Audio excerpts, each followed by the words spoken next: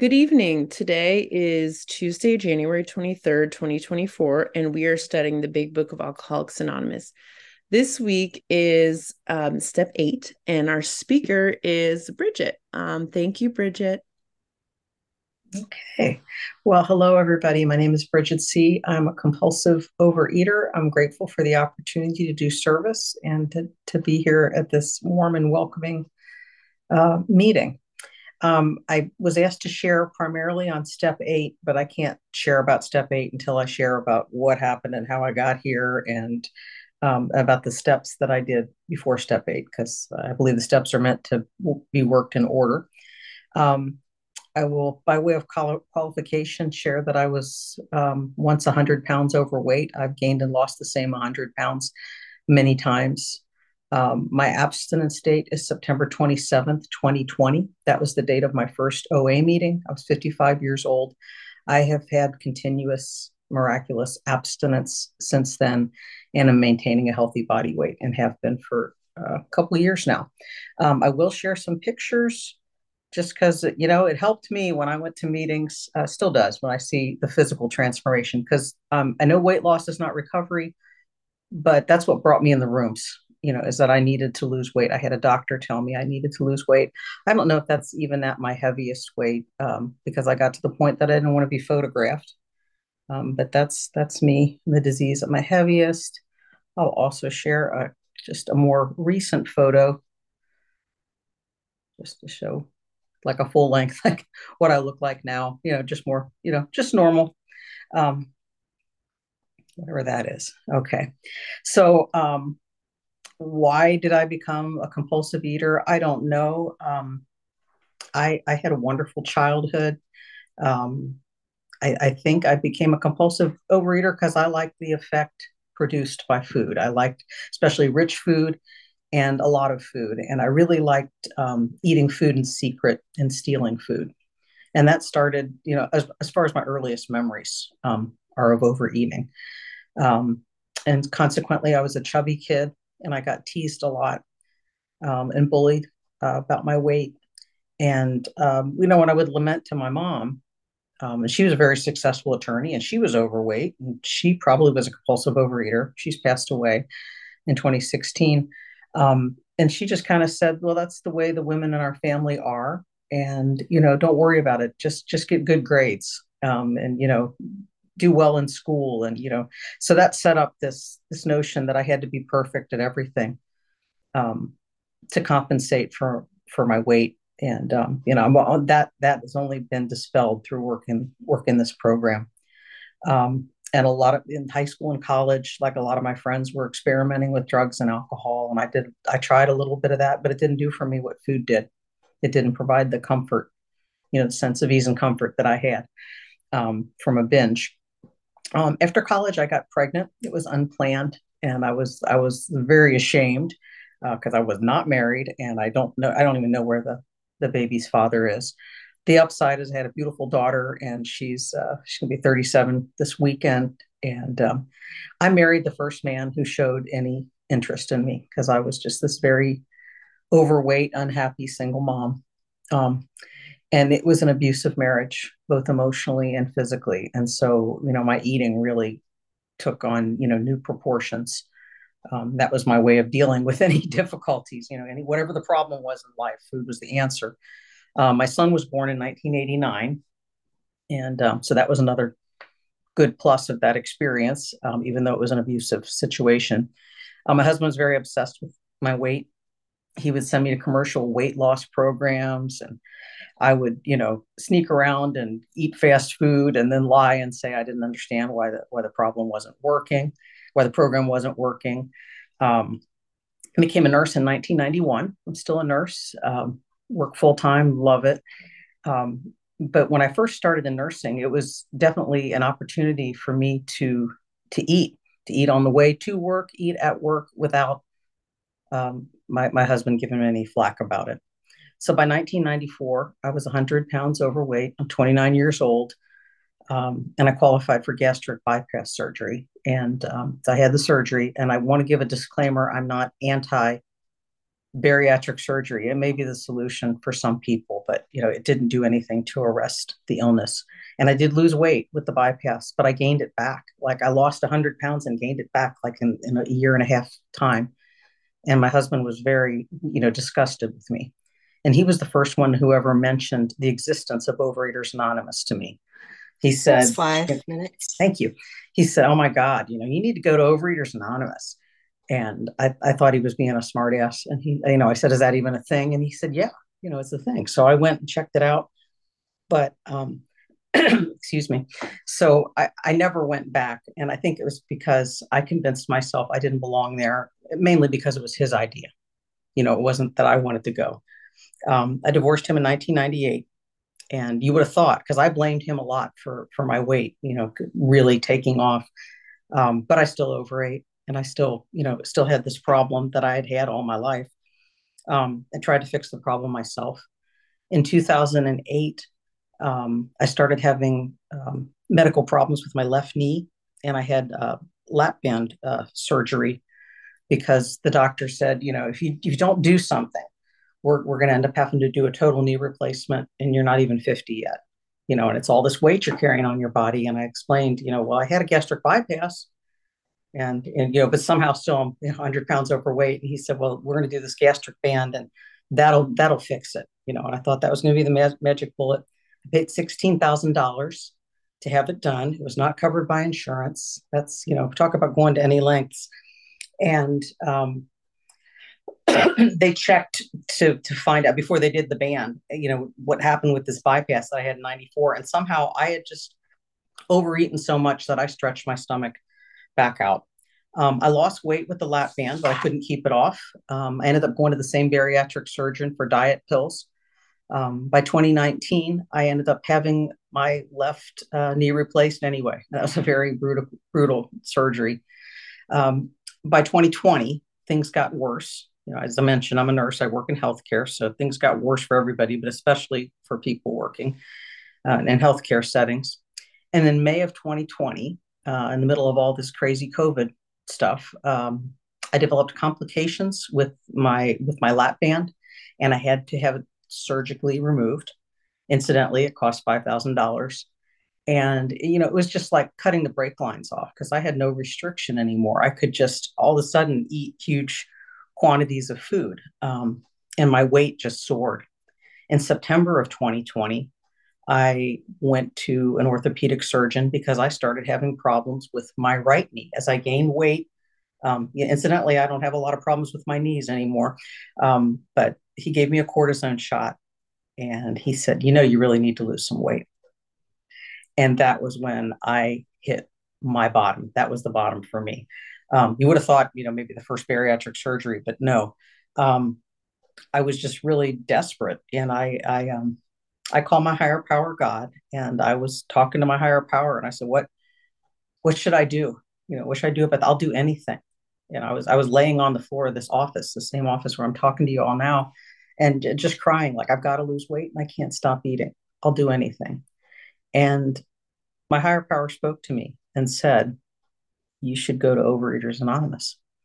Except my higher power spoke, with a voice of kindness, not the way my ex-husband had said it. And God, made me abstinent. I got struck abstinent that day and continues to keep me abstinent. I have to continue to surrender. I got a food plan that day. I found a plan of the dignity of choice. First, I wasn't going to get a sponsor because I thought maybe I would do like this self-study program, but people told me no, that's not the way to do it. And for once in my life, I was just so desperate. I decided to follow directions. I would have, if they told me I had to go skydiving, I would have done it, whatever they said to do. So I got a sponsor. I thought the first 30 days of abstinence were particularly brutal. I was a lot of withdrawal, and I felt like I was having a tooth pulled without Novocaine because, life was happening and stuff was happening, but I couldn't use the food. But I found it got easier to stay abstinent after I worked through the steps, which I did with some urgency because I was afraid of losing my abstinence. I took step one on September 27th, 2020, when I laid on the floor in this office and said, God, I can't stop eating. I need to lose weight and I can't stop eating. And part of the way that I practice step one daily is for me, I send my food to my sponsor every day. I text her if there's any changes. Um, I weigh and measure my food. I need really tight boundaries around food because I'm still powerless over food. For step two, I've always believed in a higher power that I called God, but I had never That's believed. 10 minutes. Okay, thank you so much. But I had never believed that He could take away my obsession with food before. And I used to pray. My prayer used to be that I wanted to be thin, but I still wanted to be able to overeat as much as I want and be thin. Uh, Step three, I practice step three daily. I turn my will over in an intentional way. I say the third step prayer out loud and mean it. I use it at the third step prayer as it's written in the big book, no matter what. And I'm not just turning over my food, but I'm turning over my thinking and everything I do. I found the steps 4 and 5 doing the inventory to be very powerful experience. And I really developed food neutrality after I did those steps. Um, Steps 6 and 7, I'm just grateful that I don't have to remove my shortcomings. And I also want to point out, step doesn't say that God removes our shortcomings. It just says we ask God to remove our shortcomings, and then it's up to God to figure out how that will happen. But I know that God is changing me because my kids have shared, like, Mom, you're so chill now, and you weren't. So, which brings me to step 8, the the the big focus of the day. So, step 8, made a list of all the persons we harmed and became willing, had harmed and became willing to make amends to them all. And the big book says that we already have this list of persons that we harmed because we made it when we took our inventory. So I was able to easily make that list. It also said if we didn't have the will to make amends, we weren't willing to make amends, we should ask until it came. And who we're supposed to ask, your higher power, or whatever your conception of a higher power is. The book says that if we're struggling with willingness, we should remind ourselves that we would go to any lengths for victory over alcohol. And it also says that we're doing steps 8 and 9 to put our lives in order and to fit ourselves to be of maximum service to God and to the people about us. And we're supposed to ask for the strength and direction to do the right thing in this step, no matter what. And it said we might lose our position or we might face jail. And I was fortunate that I had never done anything in the practice of my compulsive eating that it was illegal that would land me in jail. But then after I thought about it more, like actually I did litter a lot. I would eat at fast food restaurants, and I would throw the wrappers out when I was driving.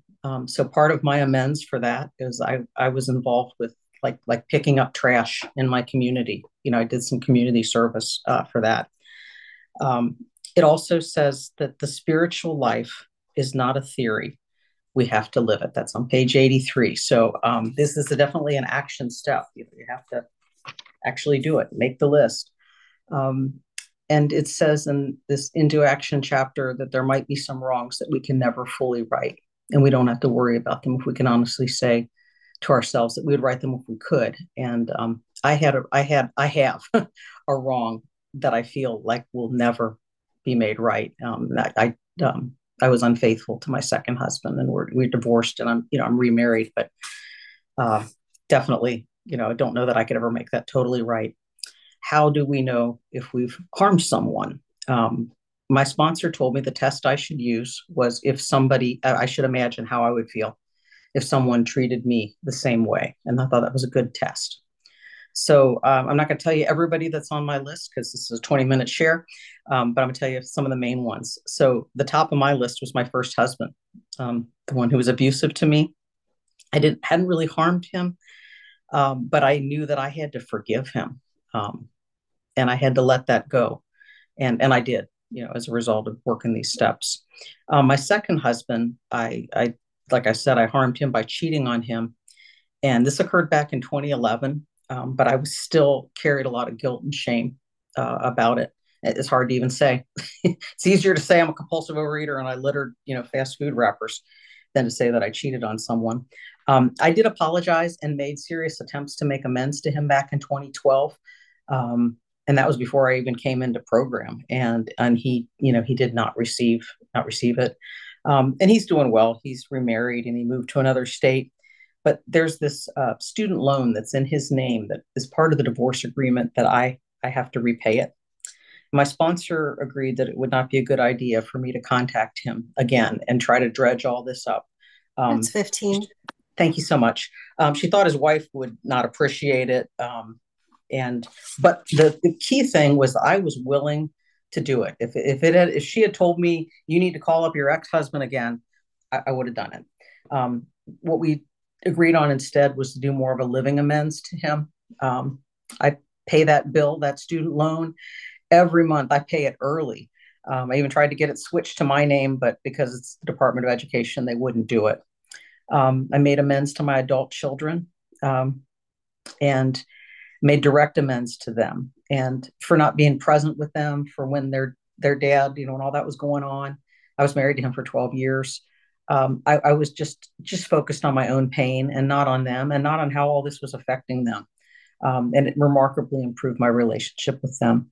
I made amends to my parents, and I was willing to do that. I was kind of wondering how I was going to do that because they're both deceased, but I actually went to the cemetery, and it was, winter in Ohio, and there was snow on the ground, and I read a letter to them just detailing all the ways I had harmed them, mostly by dishonesty, and a lot of it was dishonesty about food. And then I set the letter on fire, which was okay because there was a lot of snow on the ground. It was very cathartic and healing. Had to make amends to my current husband because I lied to him. It was really hard, but I was willing to do it because I did not want to lose my abstinence.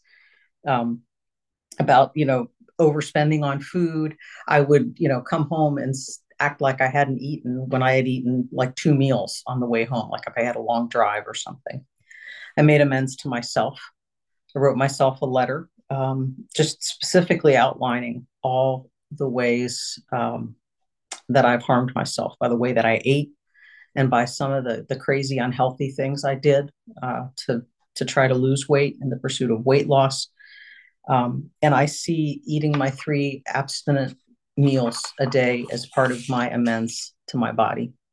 And some of the people on the list did not actually belong there. I discussed it with my sponsor. An example is like my daughter-in-law. I just had resentment at her because she and my son and my grandbaby moved from Ohio to Arizona. So you got my attention when you said there's a retreat in Arizona. So they live 1,000 miles away from me. And they did that to be closer to her parents and extended family. And I just felt very resentful at her for this. Interestingly enough, just resentful at her, not my son. But he went willingly. I didn't actively harm her, but I did have to forgive her and stop holding anger in my heart against her so I could stay recovered. And so I thanked God every day, for just the way things are, and prayed for her. Thanked God for the way things are and not the way that I wanted them to be. And the anger is dissipated. In my case with this step, I didn't have to pray for willingness. I was pretty desperate. I wanted to make amends. So, I mean, I can only share my experience.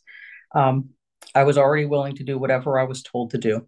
I pray that I do not lose that level of surrender. I firmly believe if I lose the willingness to follow the direction of my higher power and my sponsor, I will lose my abstinence. And I have no guarantee that I could get it back if I lost it. Um, so that's step 8 and 9. I do have a daily step 10 practice. I do a written daily inventory. I tried doing it in my head, but that didn't work. It's just not as effective. Step 11, I now have a meditation practice, which was something that I wasn't raised with. And that has really helped because I listen to God and I pray to God throughout the day. The most common prayer I pray is what I call my short version of step 3 prayer, which is, God, what do you want me to do? What do you want me to do in this situation? Not, God, help me not to eat this, or God, make this situation go the way I want it. What do you want me to do here in this situation? Step 12, I feel that every day that I'm abstinent, I'm carrying the message. Abstinence itself, I believe, is service. Coming to meetings is service. I started sponsoring people as soon as I had completed step 12. And I continue to sponsor people because the big book says that nothing will guarantee our immunity from alcohol so much as intensive work with other alcoholics. So I believe that's true for food as well. I got really squirrely when I was coming up on my 3 years. Then the 27th will be 3 years and 4 months of abstinence. And someone told me that relapse was not a requirement and pointed out to me that the big book of Alcoholics Anonymous is full of people who stopped drinking and never took a drink again. So I don't have to go back to my old way of life, always thinking about food and diets and what I was going to do to fix this problem myself, because I sure couldn't fix it myself. That's 20. Okay, thank you. I'll just wrap by saying I spent more time thinking about foods and diets than I do working my program. And if God ever took me up on my offer to, hey, let me stay thin and let me be able to eat as much as I want, I would turn it down because I don't want to go back to that way of life. I prefer this 12-step way of life. Thanks.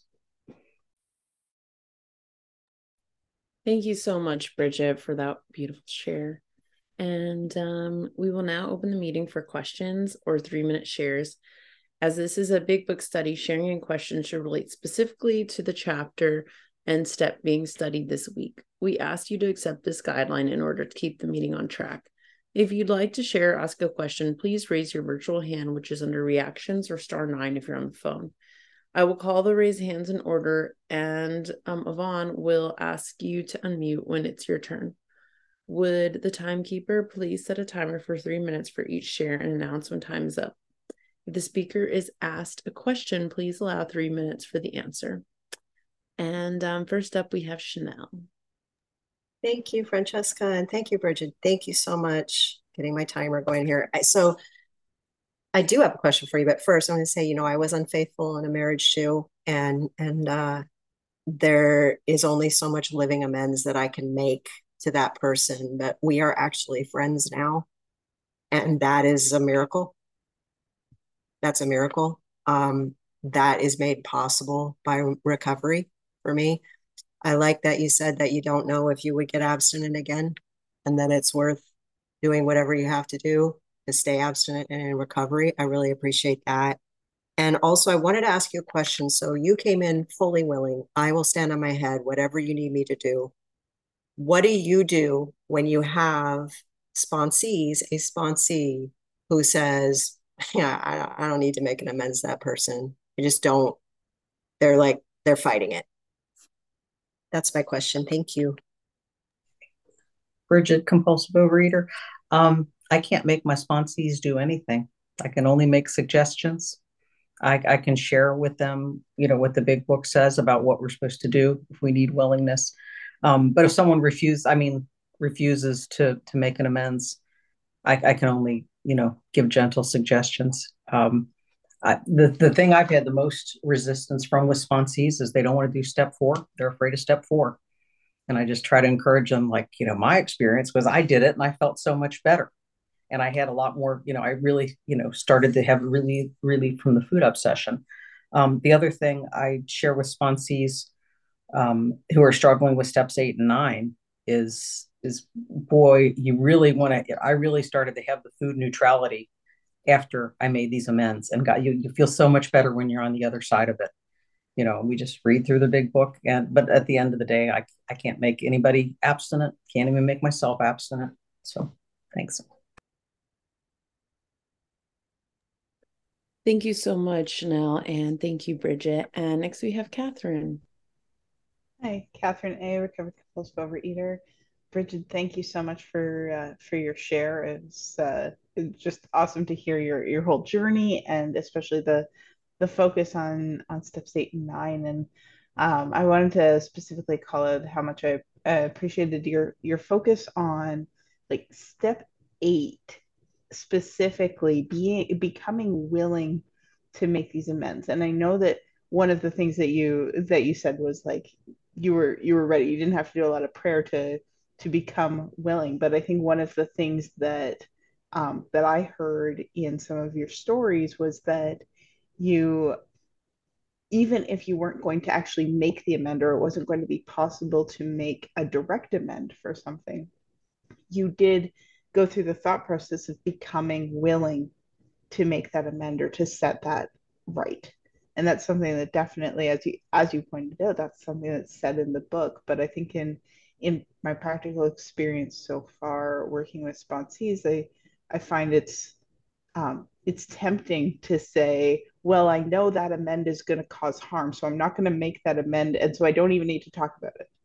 I don't even need to look to become willing to make the amend because I'm never going to have to. Whereas what I heard you say was that for each of these amends, even if there was a harm that could be done by making a direct amend, you put you became willing to set it right if you could, and then you looked for other ways to address those harms through living amends or other means. And so I appreciated your emphasis on that. So thank you so much again for your share. Thank you, Catherine. And next we have Anne.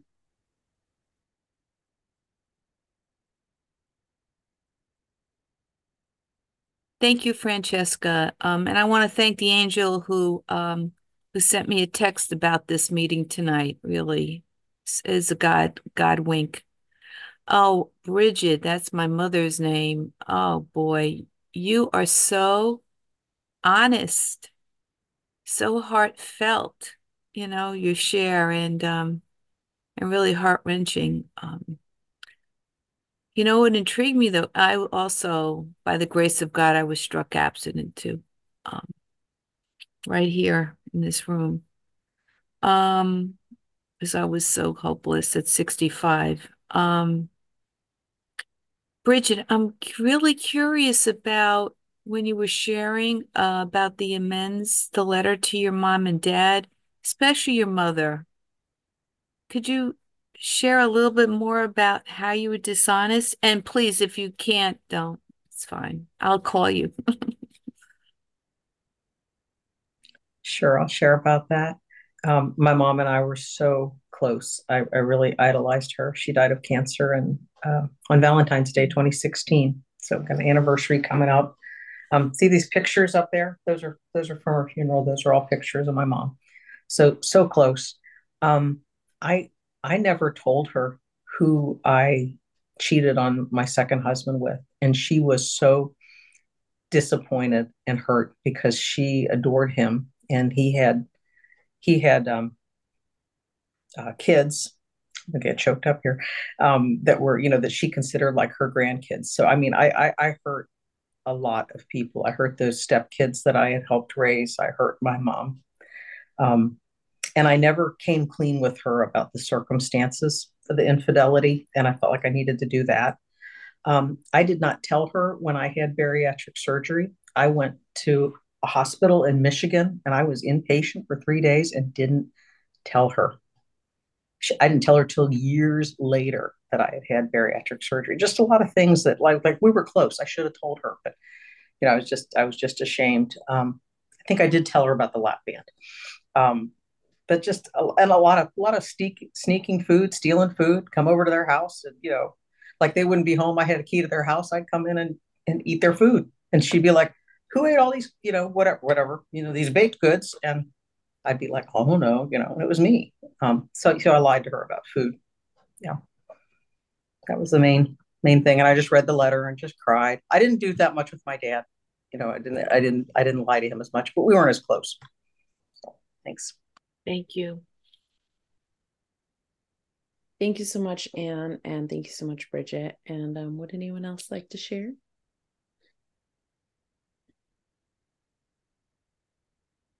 Rachel. Thank you, Rachel. Hey, family. It's Rachel, compulsive overeater, restrictor. Um, I just want to say I came in late. I'm so sorry because I have a trauma group right before this, and I was like gonna leave early, but it was really there were new people and they really needed us people that had been there one time. But Bridget, I love your name, number one. She's my chosen saint or goddess, Bridget. So I love your name so much. I can't wait to listen. I just wanted to jump in on what other people are saying. That must have been in your share. I've had infidelity in my marriage as well. Serious like self-loathing and self-sabotage for me. So I'm excited to listen to your share, just based on the reactions. I just wanted to say I'm on day 20 of abstinence and 60 days in the rooms, and I'm freaking out at that point where like my skin's crawling. My husband made hot chocolate yesterday, and I like literally was gonna smash his face in. I was like, I don't even like hot chocolate, but it smells sweet. So I'm like in the super tough time that my sponsor says is normal. So that makes me like feel good. But he told me, and I don't think he's here tonight, but he did say, pray your ass off. And I'm taking that to heart. I've been trying to do it still all on my own. So I love him so much. And I just wanted to give a shout out to sponsors because I was so scared to have a sponsor and like give up control and like, I can do this myself. And it's been such a miracle. So I just want to shout out to everybody that sponsors, and I can't wait to get there and help other people. My birthday is tomorrow, and I'm freaking out because the holidays were really hard, and um, people are being supportive in my life, but my kids have certain expectations because I modeled that we celebrate with food. So I'm really nervous. But I keep thinking about other fellows in this group, which I love, that shared, I forget what it was, not my rocking horse. I know it wasn't a horse. And then another fellow that said that they kept a separate shelf for their food and kids' food, and to make it still, because I feel like I can't be near it right now, which I think is fair. But I'm trying to cook things that are like healthier, but that I don't necessarily like love. So I'm trying really hard, and I just appreciate the fellowship here. This is my favorite meeting, and I've gotten so much from all of you, and I just sending so much love. And for anybody that's new, I'm super new too, but I've been here long enough to know that it's like changing my life. So keep coming back for sure. And if you mess up, like we're here, just keep coming back. Like don't beat yourself up. Bridgid, I can't wait to listen back. So thank you for being here and for your service. I pass. Thank you so much, Rachel and Leslie. Hi, my name is Leslie. I'm a recovered compulsive overeater. And Bridgid, thank you so much for your share. It was one of the first times in this new abstinence, and maybe I just haven't been listening closely enough, but to hear someone so clearly speak to making amends to myself for the harm that I've done myself. And when I really early on, when I was in program, they used to say, when you get to the eighth step, you put your name first on the list of amends. And then I haven't heard that so much lately, and I don't know why I haven't been hearing it. Maybe it's just me, but when you said it, it made me think. You know, I haven't done that in years. Made a direct amends to myself, and I really want to thank you for that because I'm ready to do that. I have clarity finally around my part in all of it, including what I did to myself, and what I've done to others is clear because I'm not in the food. But what I've done to myself, I'm really excited about doing that kind of an inventory. So I really appreciated you and your share and the calmness that you brought to the meeting tonight. Thank you very much. Thank you so much, Leslie. And we will now stop the recording for unrecorded shares.